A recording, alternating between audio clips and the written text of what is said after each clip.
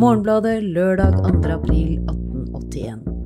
Et bysbarn der oppholder seg i New York har hatt en godhet at tilstille Stavanger Amtstidende et nummer av New York-bladet New York Dispatch for 6. februar sistleden, hvor i omtales en rufferske, Regina Johnsen, som skal have mange bekjentskaper blant norske skipsførere der besøker New York, samt en ung norsk pike, Helga Bæråsen.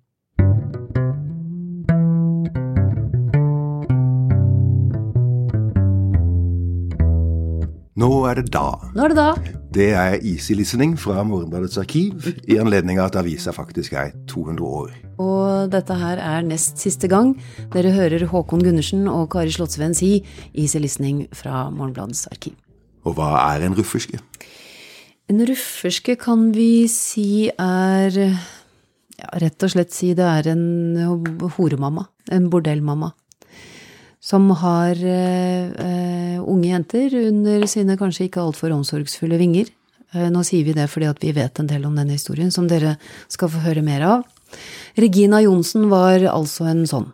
Ja, og hun er beskrevet som en elegant, antrukken, ungdommelig dame, som holder et etablissement av dårlig rykte, og disse er på et kjent sted i New York egentlig, på nummer 22 og 24 i Bleecker Street i New York. Det er en gate som jeg tror veldig mange norske turister havner i hvis man er i New York. Den går øst-vest på nedre Manhattan, fra Washington Square Park, heter det, og så over mot Chinatown, og en fin fotgjengergate med masse hyggelige bevertningssteder blant annet. Og den gangen altså et yndasted for norske, hva var det stod?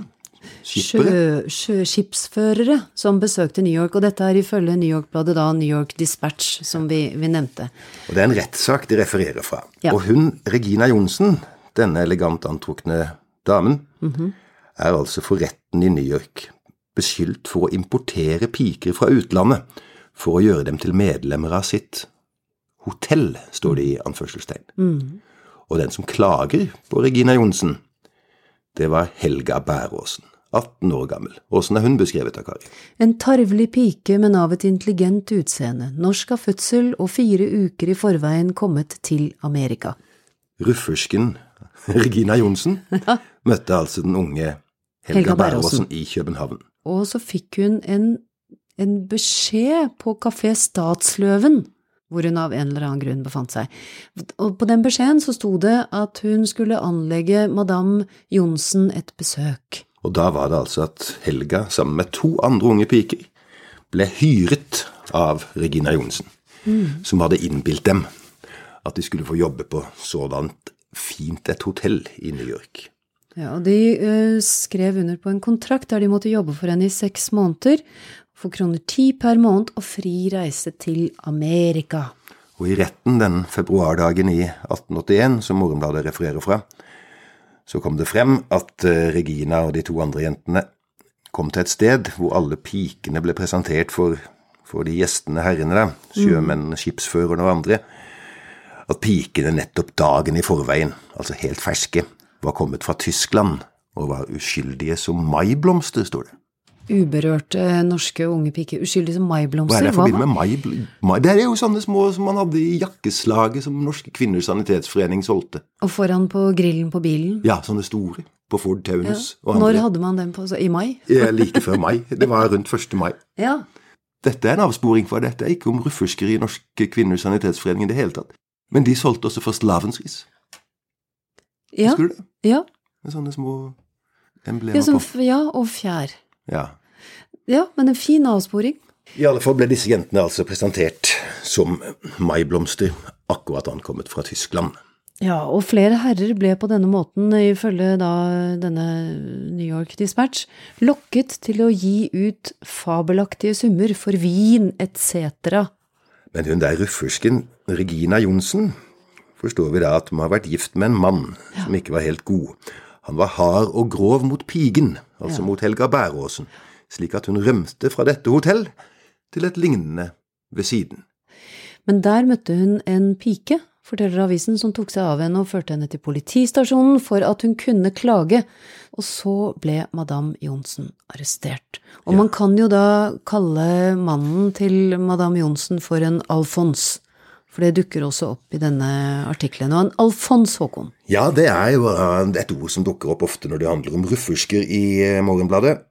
Så det også om alfonser, og en alfons rett og slett en pimp, en hallik, heter det. Det som skjedde senere, som ifølge artikkelen her, det står om videre, selve eksaminasjonen i retten, altså Helgas forklaring. Og da forklarer hun det som du var inne på, at hun hyrede seg i København på en 6 måneders kontrakt til Madame Johnsen. Og Helga Bæråsen forteller at hun forlot sitt hjem i Norge og reiste til København og hadde bodd på Hotell Stockholm i København i 1,5 uke bare, da hun fikk den beskjeden fra Madame Johnsen om å møte opp i Café Stadsløven. Og Madame Johnsen, hun spurte Helga, altså hun fortalte om dette fine hotellet hun drev, som besøktes av skandinaver, og så spurte hun om hun ville ta ansettelse der med kun den beskjeftigelse at holde skandinaverne med selskap og drikke med dem, altså en slags selskapspike. Men Helga sa ja, hun. Og så det jo den skipsreisen fra København til New York som må ha tatt mange uker. Ja, tenk det. Det tok vel i alle fall 3-4 uker med seilskip. Men Madame Regina Johnsen, ungdomlig og elegant, går da, hva da? Arm i arm med disse 3 norske pikene? Frem og tilbake på dekk. Ja, fromme som lam, og forteller dem om melk og honning i det forjettede land. Eller hva? Eller spør hun hvor de kom fra, forteller Helga Bæråsen at hun... Ja, nei, sier Helga Bæråsen at jeg kommer fra Bæråsen, jeg. Men hvor det? Ja, da sjekket Helga Bæråsen akkurat yr for å finne ut hvor i Norge Bæråsen Hvis jeg nå var Helga. Det heter Bæråsen i Grane kommune i Nordland, altså på Helgelandskysten, eller Innland. Men det mange flere Bæråsen, skjønner du. Bæråsen, Bæråsen. Jeg skriver P i stedet for Å. Bæråsen. Du, det altså en drøss av Bæråsener som Helga kan ha kommet fra. Ja. Det Bæråsen i Ås, i Akershus, og i Sauherad i Telemark, Kvitseid i Telemark, Grane i Nordland, som jeg nevnte, Marnardal, nede ved Mandalskanten, i Vest-Agder. Ja, det jo mye bær. Ja. Så Helga kommer fra et av disse stedene. Og så går de 2 på sin Atlantic Crossing med en seilskute i 1880 eller 81. Fotsi kjoler. Ja. Men da må jo Regina Johnsen, den sleipe ruffersken, ha hatt rett og slett ond som har gått der og konversert Helga. Og det hun rett og slett gjorde, hun dro til Skandinavia, til København, for å lure med seg unge jenter, som hun kunne servere disse norske skipsførerne i New York i Bleecker Street. Og de var ikke nådige mot Madame Regina Johnsen, den ungdomlige. Nei, det voldsomt, altså. Den rette, de har åpenbart en veldig streng lov akkurat innført, kan det virke som. For hennes forbrytelse, altså Regina Johnsens forbrytelse, henførtes til supplementsakt nummer 40 av 1875, 5-6 år tidligere. Og den omhandler emigrasjonen, og ifølge denne loven straffen 10 års statsfengsel og $5,000 i bot for å ha hyret piker i et fremmed land og brakt dem der til lands, i den hensikt å la dem tjene i et hus av slett rykte. Ja. Det altså en anti-trafficking-paragraf i en eller annen amendment til en lov i byen New York, formodentlig. Jeg prøvde å bruke en sånn inflasjonskalkulator, altså det blir jo på en måte litt eventyrbeløp dette her, for det vanskelig å sammenligne. Men $5,000 den gang må jo ha vært masse. Hva kom du til? $5,000 i 1850, i 2018-kroner ville det vært i norske penger. 1.375.406 kroner og 44 øre. Ingen krever at vi skal være nøyaktig på akkurat det. Nei. Men dette her altså en artikkel som de har trykket i Morgenbladet, men som opprinnelig sto i basert på et referat fra en New York-avis, New York Dispatch. Ja. Og så har den stått i Stavanger Amtstidene, var det vi leste? Ja, det var derfor jeg tenkte at Helga kanskje kom fra Rogaland der. Nettopp, kan godt være. Det mulig. Og så skriver da Morgenbladet at vi hadde trodd at ovenstående historie kunne tjene som advarsel like overfor godtroende piger som måtte komme i samme fristelse som Helga Bæråsen. En artikkel til advarsel. Jeg fant en annen artikkel, men den kan vi komme tilbake til om alle disse, apropos Stavanger altså. De Stavanger-jentene som skulle være meieripiger I Danmark, og ble lurt ut I ulykka. Men de reiser I Danmark fordi de tror de skal jobbe I meieri? Ja, men så blir må de melke kyr. Ja, men det jo det ikke så langt unna. Det jo ikke noe usedelig ved det. Nei, men så har vel de tjent så lite, de måtte selge noen klær. Og de har gått litt nakne. Og melka kyr. Nei, vi skal ikke le av Stavanger-jentene. Nei. Ja. Jeg tenkte bare først litt om denne Bleecker Street, for det jo en sang. Og det en hel masse litteratur, det blant annet også fotografi fra akkurat de kvartalene som Helga Bæråsen ble lurt til å jobbe på, Bleecker Street 22 til 24. Og 24 var det hotellet, liksom. Mens den sangen fra Gangs of New York, en sånn gammel shanty, en sjømannsvise, den omtaler noen andre nummer. Hva den handler om? Dansende polkajenter. Ja, det høres jo nesten ut som en sjømann som går I land der også. As I walked down through Chatham Street, a fair maid I did meet. Og så handler det vel om Bleecker Street 44. And when we got to Bleecker Street, we stopped at 44. Det må være samme kvartal eller det bortenfor. Så det Tjo og Hei med Annie O. Og kan du ikke danse polka? Vi kan høre på den. I hvert fall litt vers. As I walked down through Chatham Street, a fair maid I did meet.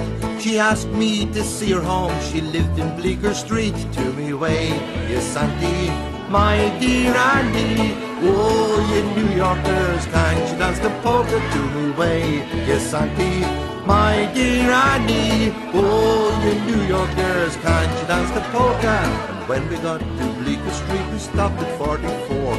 Her mother and her sister dared to meet us at the door. To me way, yes, auntie, my dear Annie. Oh, you New Yorkers, can't you dance the polka to me way? Yes, auntie, my dear Annie. Og så må vi tilbake til det du nevnte. Du hadde noen notater om noen meieripiker til Danmark, og da skjønner jeg ingenting. Ja, nei, jeg har... Hva var det da? Det var stikkord menneskehandel, Kari, som gjorde at vi havnet her. Ja. Og det var fra Morgenbladet I året, skal vi se, det var fra 1885, da vi altså 4 år etter. Ja. Og overskriften Meieripiger til Danmark. At I de siste årene har vært drevet en forretning I Stavanger som atskillig har fryktet for å kunne ligne på menneskehandel. En mann I Stavanger har jevnlig avertert etter meieripiger til Danmark. En mengde unge piker har bitt på kroken I den gode tro at de ville få ansettelse ved meierier og få anledning til å lære meierivesen. Tror du de fikk det? Neppe? Nei, og så det ikke så illegalt det de I stedet måtte gjøre. De måtte jobbe på gårdene med å melke kyr. Ja, var det galt da? Men hvorfor hva? Jo, men så kan man jo lure på hva som skjedde videre, for mange har måttet selge endog av det som skulle være det nødvendigste av klær for å kunne nå over til den norsk havn igjen. De fikk kanskje ikke lønn eller noe sånt? Nei, nettopp. Aha. De har jobbet ute på Jylland. Det sånn slavearbeid, dette Ja, egentlig. Ja. At ikke det tunge arbeidet og den slette behandling de eneste farer disse stakkels troskyldige piger går I møte.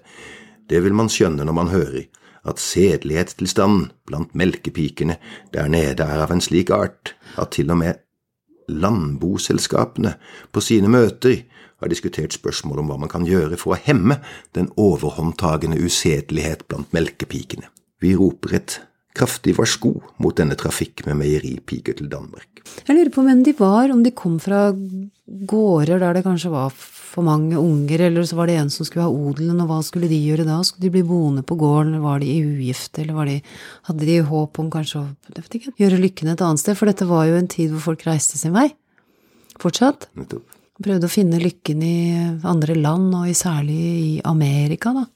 Som vi tenker på med Helga Bæråsen, som trodde at nå lå eventyret foran henne. Det var en veldig streng lov som hun Regina Jonsen ble bedømt etter. De 5000 I bot og kunne være 10 års statsfengsel. Statsfengsel var det. Ja. Men det var ikke så mildt akkurat I Norge heller. Da vi I 1893, enda en artikkel om ruffersker. Dette handler om en gammel rufferske, som I lagmannsretten I dag, skriver de I Morgenbladet 8. april 93. En gammel rufferske ble I dag idømt 7 måneders straffarbeid for i lengre tid å ha dels hatt piker i logi, og dels leid værelser ut til usedelig trafikk. Hvis vi tar et sprang fram i tid da, av gatetrafikk ser man nå, i alle fall i bedre strøk, forholdsvis meget lite. Det har blitt mindre gatetrafikk i bedre strøk. Ja. Og så skriver Morgenbladet av litt bedre klasses demimondener, demimond, halvvesener. Ja, det sånne som klatrer opp høyt i society, og så de bare på halvveis. Det vel derfor det heter det. Heter det, tror jeg. Altså. De kommer seg ikke inn i den fine verden, men de trenger litt penger for å heve seg litt. Og da fristes de til å gå ut på galeien. Etymologien her kvinner som lever et lettferdig liv, ofte på grensen til prostitusjon. Aha. Uttrykket her ble først brukt av Alexandre Dumas i skuespillet Le Demi-Monde i 1855, og det handler om simple eventyreres forsøk på å skaffe seg innpass i den fine verden Le Monde. Ja. Og da skrev Morgenbladet om det. Man finner meget få demimondener i Kristiania. Når man husker forholdene i den store jobbeperiode omkring århundreskiftet eller rundt varieterene i 1880-årene, forandringen til det bedre. For den simplere gatetrafikk kan man ingen sådan bedring notere. Av de cirka 500 kvinner her i byen som driver gatetrafikk, den overveiende del rene rampekapere. Rampekapere med jaktmarker i Vaterland og omkring jernbanetorvet. Vet du hva, nå tror jeg med et slags hugskott forstod hva rampekapere for jeg har lest det ordet før. Og det har ikke noe med ramp å gjøre å kapre ramper, men du står på en rampe kanskje, altså at du liksom står på fortauskanten. Og byr deg fram? Ja, kaprer dine kunder, kanskje. Antallet av de prostituerte sunket, konstaterer Morgenbladet likevel i 1914. Men til gjengjeld antallet av de prostituide vokst i overordentlig stor grad. Og de prostituide, skriver Morgenbladet, kvinner som innskrenker seg til å skjenke en eller flere menn sin gunst mot at de utvalgte ved gaver og til dels penger hjelper dem til deres underhold. Her snakker vi om såkalte sugar daddies, gjør vi ikke det? Jo, at altså jenter som holder seg med en sånn velgjører, en velynder. Ja. De prostituide. Det ordet har jeg virkelig aldri hørt før. Nei, ikke heller. Du prostituert? Nei, jeg bare prostituid. Og de for størstedelen unge kvinner, ansatt i forretninger og på kontorer, hvis gasje så snau at tilværelsen blir grå og gledesløs. Og da velger de den nærmest liggende vei ut til litt sol og litt liv. Og Morgenbladets ekspedisjoner ut i byens elendighet, de foregikk altså fra kontorene avisa hadde i Lille Grensen, like ved Stortinget. Og det en gjenganger i de spaltene fra politiets dagbok, heter den akkurat da, den spalten. I 1942 finner vi. Og da det såkalt bondefangeri, rett og slett. Det var masse av det, selv om dette her handler om en arbeider. Men bondefangeriet var jo det at folk kom til byen fra landet, hadde solgt sine varer på torvet. Hadde penger i lomma. Ja, og ble lokket. Det ofte et selskap med en jente og 2 menn.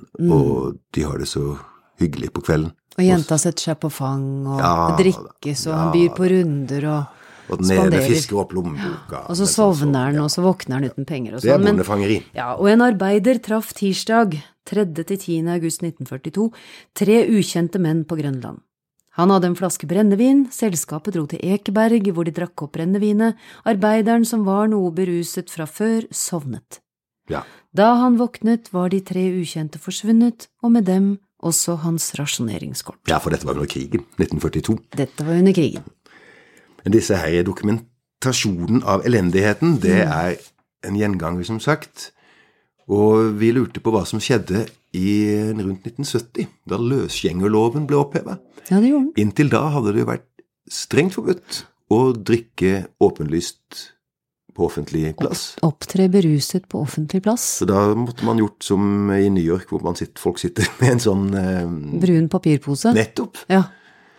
Alle vet jo hva det i papirposen.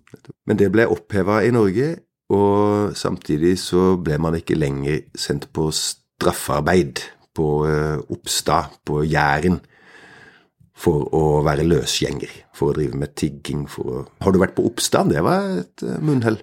Jæren jo veldig fint da. skjedde kanskje ikke så mye der.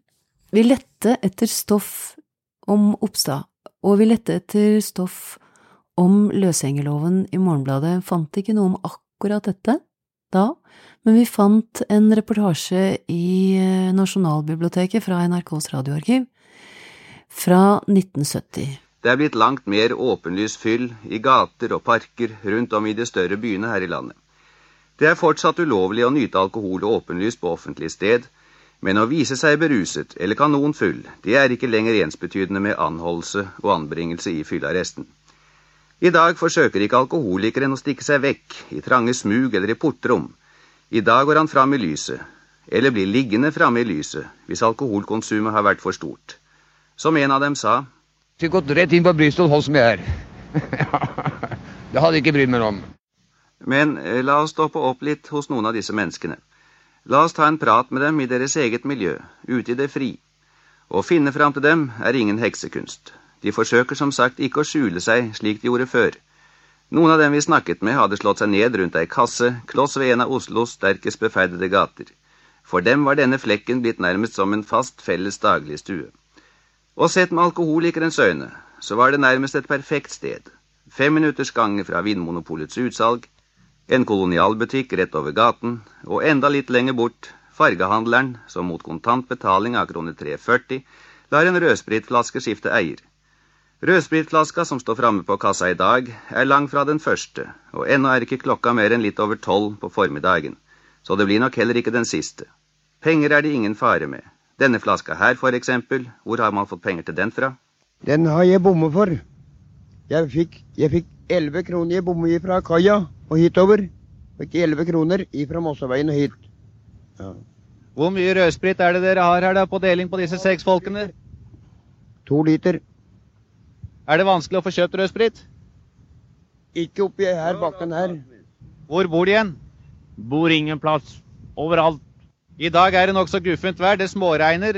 Blir dere syke noen gang? Nei, syke. Ja, fyllesyke blir vi, vet du. Det jo klart det, vet du. De har kone og barn, har de ikke det? Jo, det har jeg. Hvordan tar kona og ungene dette her da?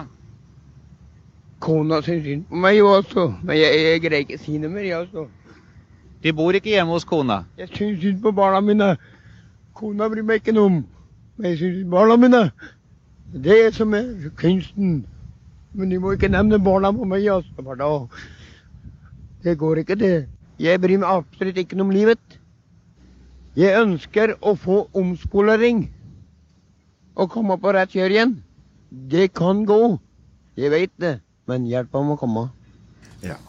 Men det der var Oslo og løsgjengerloven og gutta rundt Vaterland I 1970.